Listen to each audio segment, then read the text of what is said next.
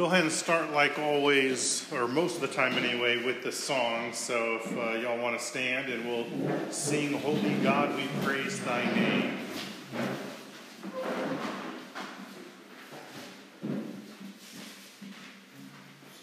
Holy God, we praise thy name. Lord Almighty, we confess thee. All the earth doth thee acclaim. And in awe and wonder bless thee, thou who was before all time, art eternal, high, sublime. Cherubim and seraphim, every creature that can praise thee, all forever join the hymn. Angels and archangels raise thee, crying out with one accord, Holy, holy, holy Lord.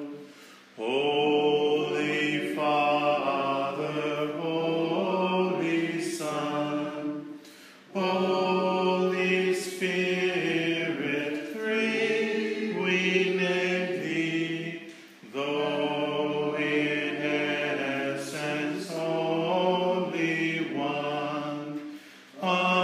Undivided God, we claim thee, then adoring bend the knee, while we hold the mystery.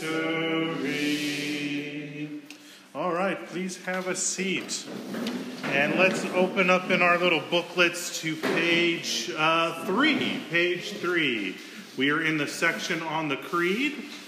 This very Trinitarian creed, as all of our creeds are, and that's why we sing a very Trinitarian song for this section. So let's start at the top of page 3, and we'll go ahead and recite this section, then we'll get into it. So I'll begin. Recite the Apostles' Creed, the Articles of Faith. I believe in God, the Father Almighty, creator of heaven and earth. And I believe in Jesus Christ, his only Son, our Lord. He was conceived by the Holy Ghost and born of the Virgin Mary. He suffered under Pontius Pilate, was crucified, died, and was buried. He descended to the dead. On the third day he rose again. He ascended into heaven and sits at the right hand of God the Father Almighty. From thence he shall come to judge the quick and the dead. I believe in the Holy Spirit, the Holy Catholic Church, the communion of saints, the forgiveness of sins, the resurrection of the body, and the life everlasting. Amen. Again, I went on autopilot with some of the old language. Sorry about that. Okay, next question. What important teaching do you learn from these articles of your faith? First of all, I learned to believe in God the Father, who has made both me and all the world. Secondly, to believe in God the Son, who has redeemed both me and the whole human race. And thirdly, to believe in God the Holy Spirit, who sanctifies both me and all other Christian people. So last week we looked at this second question, and today I want to back up to the creed itself, and we'll just kind of break this apart by clause, by in some cases by word, and so we'll just break this up from the beginning. So we begin with I believe in God, and we talked about last week how to believe in means to place complete confidence and trust in, right? And so it's significant that the Latin is Credo in Deum, I believe in God, not simply Credo Deum, I believe that God exists, I believe there is God, nor Credo Deo, I believe what God says. I believe what he says. I believe God. But both of those two things, his existence and what he says, believing those things, are encompassed in this bigger picture of believing in him. And so we talked about that a little bit last week, but I did want to rehearse it again. You'll remember that in the Nicene Creed that we recite on Sundays, it begins with, I believe in one God. There's evidence that this creed may have had in some early forms that one in there, but it was later removed because, since this doesn't get into some of the details that the Nicene Creed does, we didn't want to imply that Christ and the Spirit are not God. So without explaining that the way the other two creeds do, the one gets omitted as it reaches its final form. This creed is really both the oldest and the newest of the three major creeds. It's the oldest in that it really begins in its earliest form in the 2nd century as part of the Roman baptismal rite, actually in Rome. But it doesn't reach its final form until about the 7th century. So it kind of evolves over 5 centuries. Okay, so we began with I believe in God, then we have the Father. In what sense do we consider God Father? What does that title mean? There's a few senses that we can get here, but in what sense do we call him Father?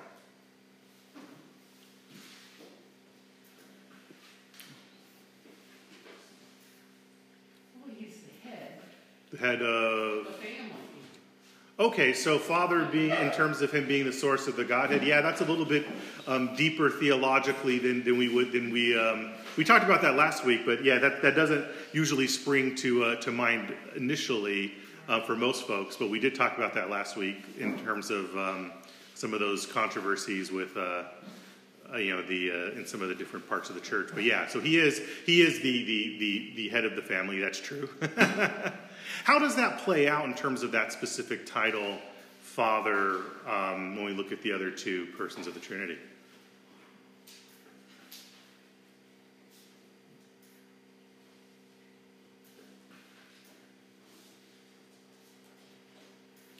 Well, Father implies something. What's it imply?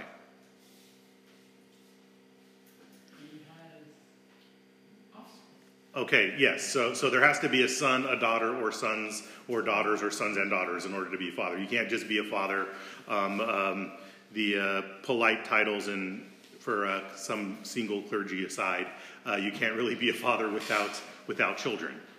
And so, in a really ontological sense, in an essential sense, who is that relationship like who is the other part of that relationship in that most essential sense? Jesus. That's right. So in a very particular sense, he has that one unique son, Jesus. But we also talk about him as Father in other ways, because we don't just say your Father who art in heaven, or his Father who art in heaven. We say our Father who art in heaven. Why do we say that?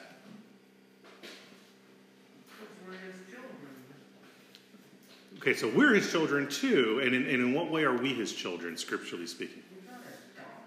Adoption, yes. So all of the family of God, all of the people of God are adopted. We are adopted because we are in Christ, because we are united to his Son. We are adopted.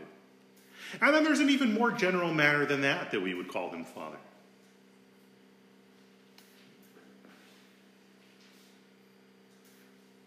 So is that in your second question, because he made us? Yeah, he made everything. Yeah, so we have a very he's the Father of all things, especially men, especially angels, those that have volition, right? But more specifically, he's in a more peculiar manner, you might say, he's the Father of those who are Christians because they've been adopted into his family, but in a very particular fashion, in a very ontological fashion, the father of Jesus Christ, his only son. He was not always the father of everything else, because everything else wasn't always, but he was always the father of God the Son.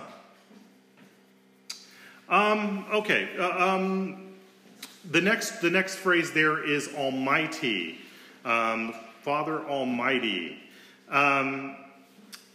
There's a couple ways that we usually bring in from the Old Testament this concept of God Almighty. There's really two, and different translations will play with this in different ways.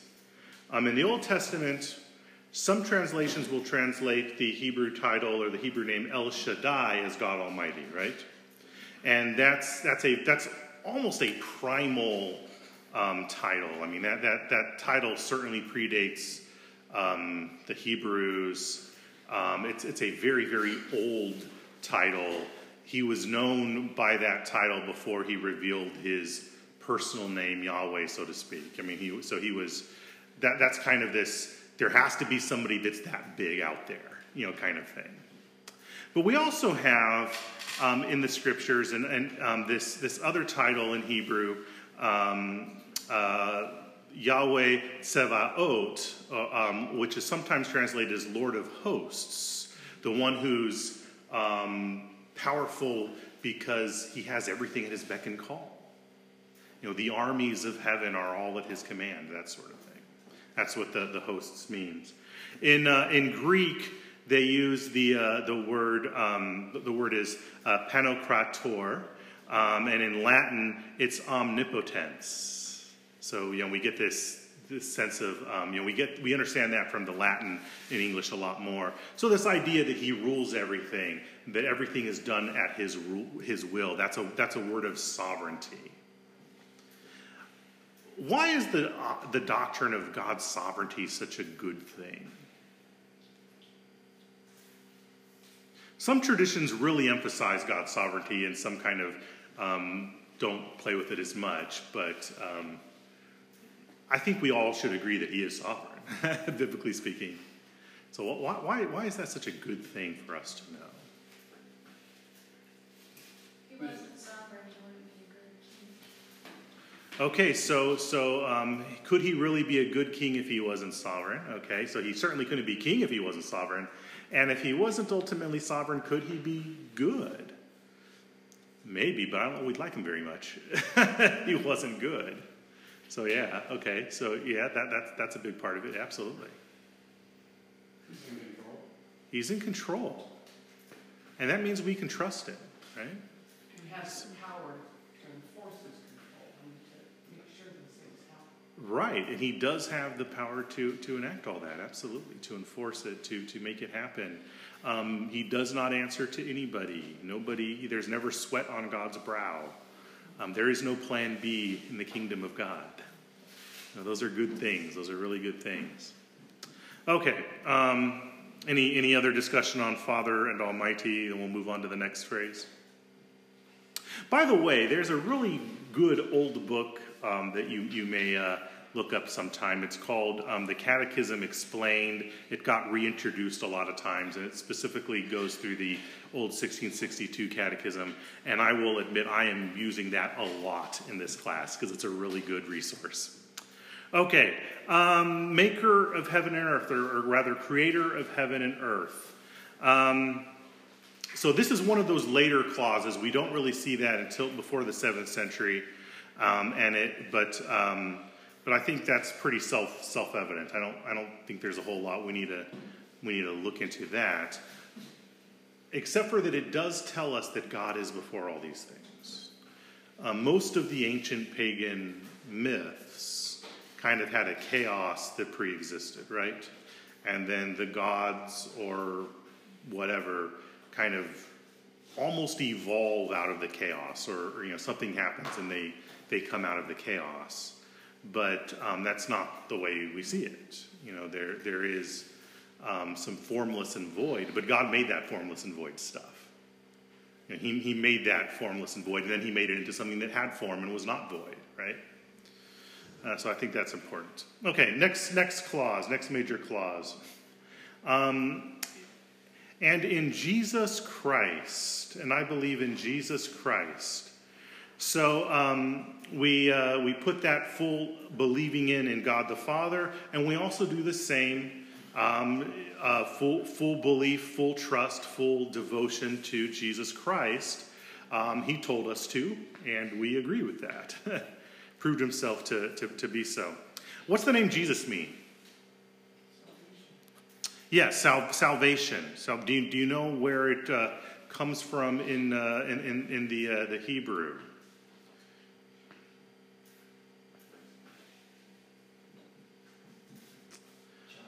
Joshua, yeah, it's pretty much the same name, absolutely. And if you see Greek versions of the Old Testament, like the Septuagint, it will the book of Joshua is the book of Jesus. But yeah, literally the name Joshua means Yahweh salvation. Yahweh is salvation. And the Hebrew is Yehoshua is the way they would have pronounced it originally, and then it variously gets kind of corrupted as the language moves forward. So that indicates what he does. The Greek is Jesus, the Hebrew Yehoshua, Joshua.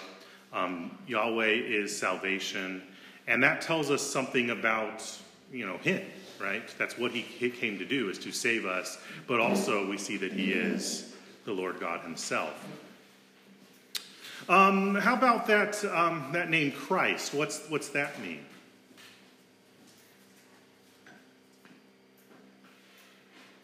Okay, so Carolyn whispered Messiah. That's true. What's Messiah mean?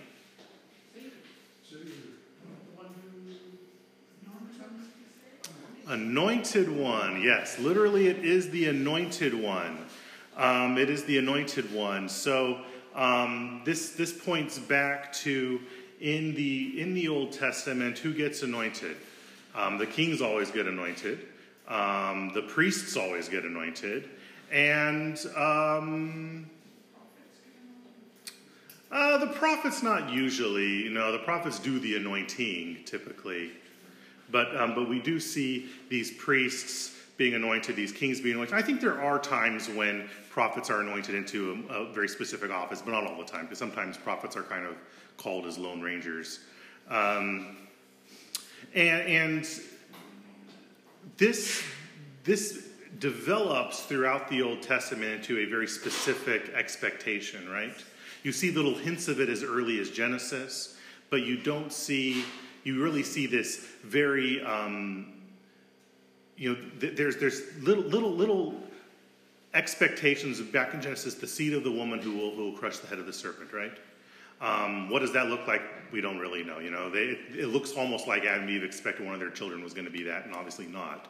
But as we see more of Revelation, we see more expectation, somebody who will be anointed into that ultimate kingly office, ultimate priestly office, and we would say ultimately prophetic office. And of course that does correspond to the Hebrew Messiah. So that's we treat that as a name, but it's really more of a title. Kind of his office is the Christ. Incidentally, be wary when you hear out in the greater Christian world people talking about, I've got this anointing, I've got that anointing, I got this anointing. Oftentimes those are kind of self-proclaimed. And there can be, in some cases, almost setting themselves up like little Christs. And in some cases, very false little Christs. So watch out for that in some of the greater Christian culture. That can be a very insidious thing. Okay. Any further discussion on Christ? Okay, his only son. So that goes back to what we said about the Father, right? So in his pre-existent nature, Jesus is God the Son. His relationship to the Father was always one of sonship.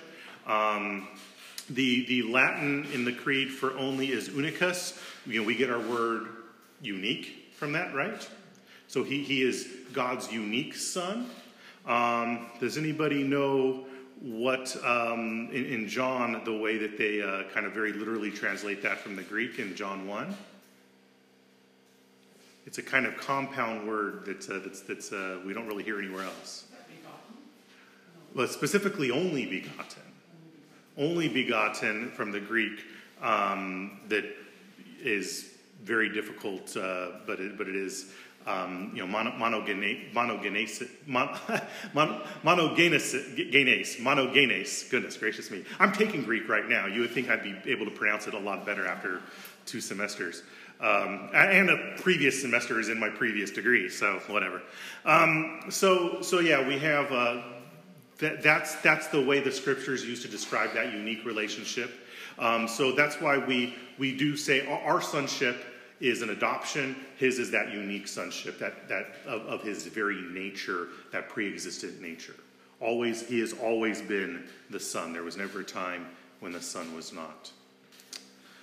How about our Lord? What does this tell you?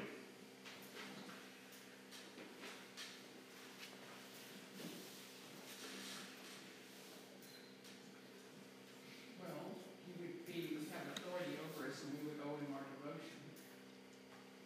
Okay, so he has authority over us. We owe him our devotion, absolutely. He is our master, right? So that's definitely one of those major themes we see in the scriptures. Probably the earliest confession of the church is Jesus is Lord, right? But there's something else that we see with that title as well.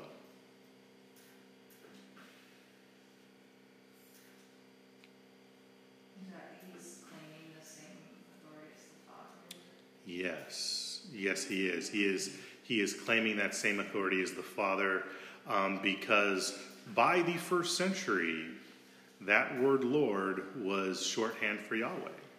They would not say the divine name. They would not say Jehovah or Yahweh by the first century, but they do what Jews continue to do to this day, which is translate that as Lord out of respect. The Hebrew is Adonai. And we see this, of course, in our English New Testament or English Bibles, where it usually, many of them will have the Lord in all caps. Of course, in the first century, Greek doesn't really have differences between caps and lowercase. And there is no caps in Hebrew at all. There's just one case in Hebrew. And in first century Greek, you either wrote in all lowercase or you wrote in all capital. There was no doing what we do today. But that's a way that in English we make that distinction for the Old Testament usage, because in the Hebrew they are different words, right? I mean, you have the name Jehovah, then you do have at times Adon, Adoni, Adonai, depending on how you're going to conjugate that or not conjugate, but inflect that noun. What about in Greek? They don't do that in the New Testament. In the New Testament, when they're quoting those Old Testament passages that are specifically talking about Yahweh, it's just Kyrios, it's just Lord. And there's many passages, at least I can think of a few off the top of my head, not the address, but I can picture them in my Bible, where St. Paul or St. Peter quote from the Old Testament a passage that in the Old Testament it specifically says Yahweh, and they're applying that to Jesus. And so, yeah, when we do call him our Lord, that is both acknowledging him to be our master, the one to whom we owe devotion, the one who's in charge, but it's also acknowledging him to be God. 5 minutes. We can keep going for a little bit if there's any particular question on this or things surrounding it that you would like to bring up in the last 5 minutes, we can do that too. Paul. Does Jesus appear in the Old Testament unnamed, or is there like the angel of the Lord, or like references to him? Oh, okay, that's a really good question. So the question is Jesus in the Old Testament. So I think there's a couple things to point out with that regarding the Old Testament and the Trinity. One, we do see several places where God speaks in a very plural fashion. Jesus quotes Psalm 110 where, the Lord said to my Lord, sit on my right hand until I make your enemies your footstool, right? So you've got Yahweh referring to David's Lord, who is being referred to in a very divine fashion. So it's like Yahweh's talking to Yahweh, but not talking to himself, kind of thing. So you have that kind of thing pop up several times in the Old Testament. You do also have times where you do have this figure of the angel of the Lord. And sometimes when you see the angel of the Lord, he will not take worship. He tells them, do not worship me. I'm just a creature. I'm just a messenger. Other times the angel of the Lord takes that worship. When the angel of the Lord is taking that worship, you can bet it's a pre-incarnate appearance of God the Son. And the other thing to remember, though, is that all three persons of the Trinity are generally active at the same time. So it can be very difficult in the Old Testament to separate, whether or not a particular one of the three persons is doing a particular thing. But I do think the angel of the Lord passages, when he is receiving worship, is one of those times. Some people will say that when God appears in a physical form in any way, that's probably God the Son, because that's what he does. He becomes incarnate. So anytime you have this hint at incarnation, it's probably God the Son. Melchizedek is another one that some people like to point to. The burning bush even is one that people like to point to from time to time. Possibly, probably. It's hard to say that dogmatically. It's good logic, but it's not explicit in the text. But I do think we can say that he is showing himself at times in there, in the Old Testament. And one of the other things to remember, in our English Bibles, they will sometimes use the capitalization for angel of the Lord. Again, Hebrew doesn't do that. That's the translators making an interpretation there. I've never run across one of those times when any of my translations have done that where I've disagreed with them. I think they're usually pretty spot on when they do that. But do recognize that that's something that the translators are doing to draw attention to that fact. Anything else? Anyone else? Okay, we will pick up with about halfway through this creed, or the third line or whatever, fourth line, next week. And I will see you all tonight in Compline.